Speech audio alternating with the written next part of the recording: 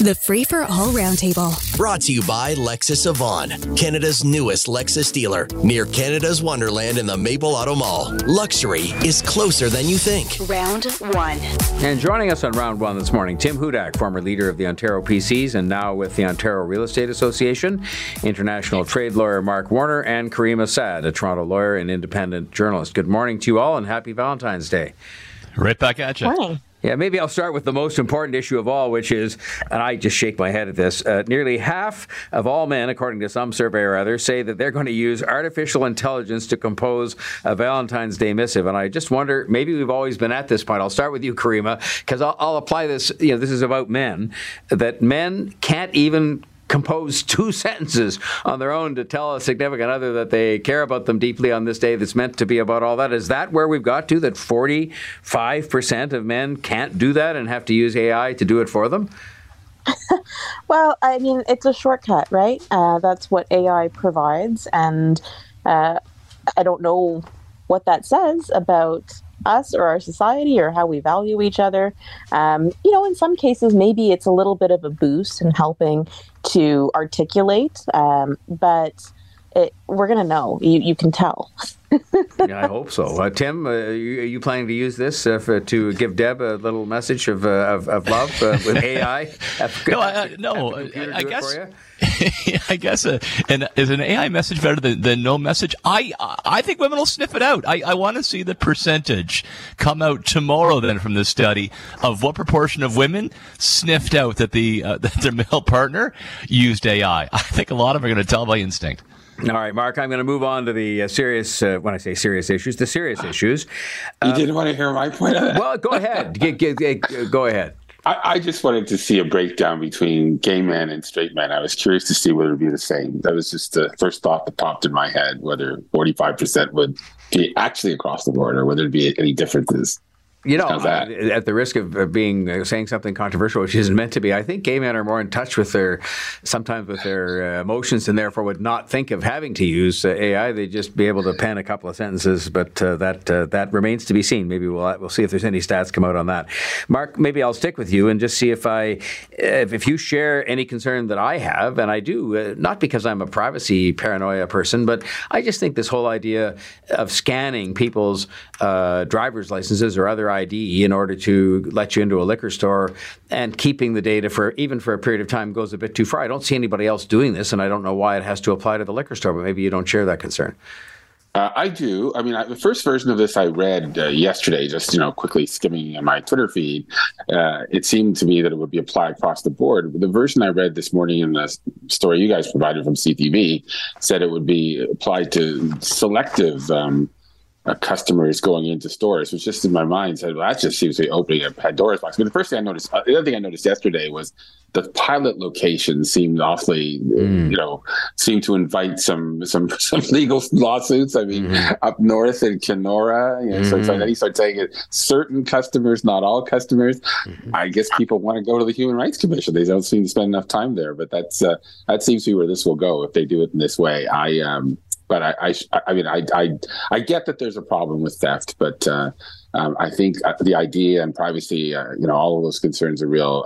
I can't imagine that this will last too long. No, I mean, Caryma, I've talked to retailers who tell me that these days with the affordability crisis and so on and the way they display their goods and so on, shoplifting is a huge problem. But I'm not sure this is the answer. And it's interesting to me. It's a government-owned body that is experimenting with this scanning and keeping of data on people as opposed to anybody in the private sector. I've not heard of it being implemented anywhere else, although in Manitoba they've done it in liquor stores. It kind of reminds me when cannabis retail stores started having brick and mortar locations. And at the very outset, there was ID scanning at specific stores. And ultimately, I believe that resulted in privacy breaches. So the concerns manifested, and we weren't really sure what the information was being used for, where it was going. Here, again, I agree with Mark that there is an impetus to prevent shoplifting, but I don't know that overrides the more general privacy concerns. Tim, in Manitoba, where they have done this, it has resulted in a substantial reduction. I'm not sure by itself, but it's certainly connected to a huge reduction in shoplifting. But I would have said to you, and you're familiar with these people as I am, this is the kind of thing I would have thought Doug Ford might just say, Premier Doug Ford would just say, you know what, it's not worth kind of getting people wound up about this, even for a pilot project, and we should just find some better way to cut down on shoplifting. That's what I would expect, and it's early days, but what do you think of this whole thing? Over under, John, 24 hours before the Premier comes out on this. Tell me where you want to go. Yeah, absolutely. Yeah, I'm with you.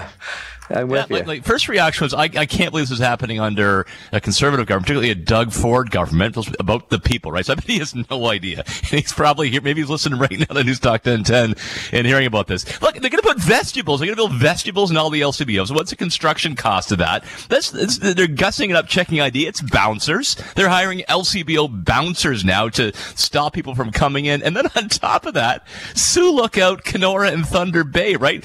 Community, John, you've been there as PC leader of the opposition, among the highest rate of Aboriginals living in cities anywhere. So this is clearly targeted by the LCBO because they've got to think they've got a problem in those stores. Otherwise, why would they target them? This is bad in all senses. Let's actually, you know what they can do? Bring back bags. That's my pet peeve there. But just be honest about these bouncers and targeting like this, man. 24 hours or less. All right. Well, so it's unfair because I have the microphone here, and I'll take before noon, and you can have afternoon today. Okay, Tim. John, can I just add one thing on that? Yeah, go ahead, Mark. Sure. As I heard you, as we were listening to Caryma talk about this, you know, during the pandemic, there was a thing where the telecom companies had this thing that, you know, Rogers, Bell, TELUS, that you couldn't get in unless you, basically scanned your phone number through. You were basically lineups outside, and I was surprised how long that lasted. In fact, I think in some stores it's still going on from the telecom companies, and so that I mean, that's sort of controversial maybe on this radio station to say. So maybe that's the model, but I didn't like it when the telecom companies tried it. I certainly wouldn't like it for the LCBO. Okay, so speaking of Premier Doug Ford, he has said he's going to introduce legislation in an omnibus bill, and I don't like omnibus bills, but that's a different subject. And this particular part of an omnibus bill will say that future carbon taxes brought in or attempted to be brought in by a government of Ontario would face a referendum. Again, I'm a bit biased that if you have too many of these referenda, and I don't know why this is any different than an income tax or sales tax increase, that you've got to defeat the purpose of having elections. But having said that, I'll start with you, Tim. Do you think this is, in this particular instance, is called for to have a referendum on a carbon tax as opposed to any other? No, we do it on all taxes, but there's a way around that. Look, obviously, Conservative leaders in Ontario and nationally under Leader Poilievre see a lot of space there on fighting the carbon tax in an affordability crisis and what it does to our energy sector. But number two, look, when we were in office under the Mike Harris government, we brought in the Taxpayer Protection Act, which said that you'd have to have a referendum on any kind of tax increase. Got us some good publicity. It was across the board. But then Dalton McGuinty got in, brought in new legislation, and he had all kinds of tax increases anyway. Mark, what do you think? Oh, I'm not a huge fan of referenda. I understand the appeal. It's I get the politics of it. I think it's an interesting thing, but where do you stop? There's any kind of initiatives you could do, and of course, talking about over and under. I mean, would do you think Doug Ford would be bound by a referendum if people started marching in the street or any other government protesting? Yeah. No, I don't love the idea. Caryma, you big on referenda as a way of sort of resolving some of these issues and letting the people decide, as they say? I don't think it's very conducive to a tax issue because no one wants to be taxed more. True. So that's the kind of decision that we would hopefully, expect our leaders and entrust them to make informed choices that benefit society as a whole. So I see this as kind of a cynical populist move. Speaking of taxes and spending, today is budget day in the City of Toronto. We can't let that pass. And I think actually Mayor Olivia Chow and I've been through 9 budgets, so I know that a lot of it is, I don't want to call it horse trading, but it's just negotiation, as it were, to try and arrive at a consensus because, of course, there are no parties at City Hall. And I think one of the things she realized that was probably going to be, in the minds of a majority of the councillors, was to give the police what they had asked for, which was only a 1.7% increase in funding, and she was offering less originally. So, I mean, to me, this whole day will pass with no big surprises because they're leaving this snow plowing in place, whether they should or they shouldn't. It's politically controversial.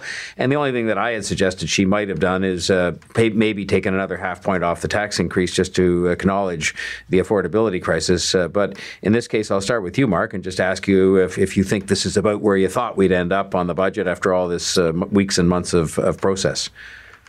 I think so. I mean, I think it is what last time I was on with you, I think you proposed something like this, and it struck me that that's where it would go. I mean, but I do think it raises a more serious issue. I think this police chief is turning out to be very, very political, and more explicitly political than what we've seen for a long time. I mean, Bill Blair was in a subtle way. Subtlety he seems to have lost since he's moved up to Ottawa. But I think we're going to have to watch this guy, both of this and some other topical issues in the news. And I'm beginning to have real concerns about this guy's politics, especially confronting elected governments. Caryma, are we ending up sort of, having spent weeks to end up exactly where we thought we would on the budget?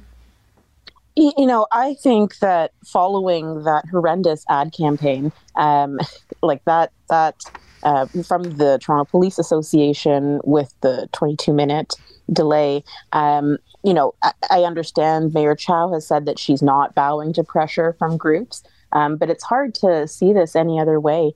Even my inbox has been full of sort of backdoor campaigning and lobbying for this increase. So I agree with Mark that there is a definite political tinge to this. And, other departments have to make do with the resources they're provided. And I don't know why the police should be any different. Okay, Tim, what do you have to say about this? Yeah, classic horse trading. Pretty hard to be perceived as cutting the police budget in a time of high concern around rising criminality. But here's my main point. What I think was missing here, John, was there was a chance for an opposition to emerge, whether that was led by Brad Bradford, John Burnside, or Stephen Holiday. I didn't see that. I think that was a missed opportunity. I'm happy there's a bit more for police, but man, I would have liked to have seen more leadership from the other side on this and then claim the credit.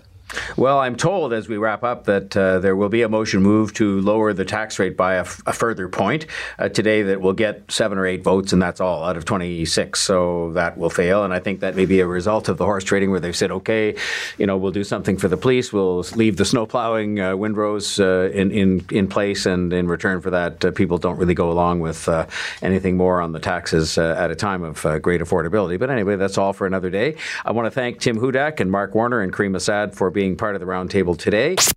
Catch the Roundtable, Round 1 at 7:45, Round 2 at 8:45. Weekday mornings on More in the Morning. News Talk 1010 Toronto.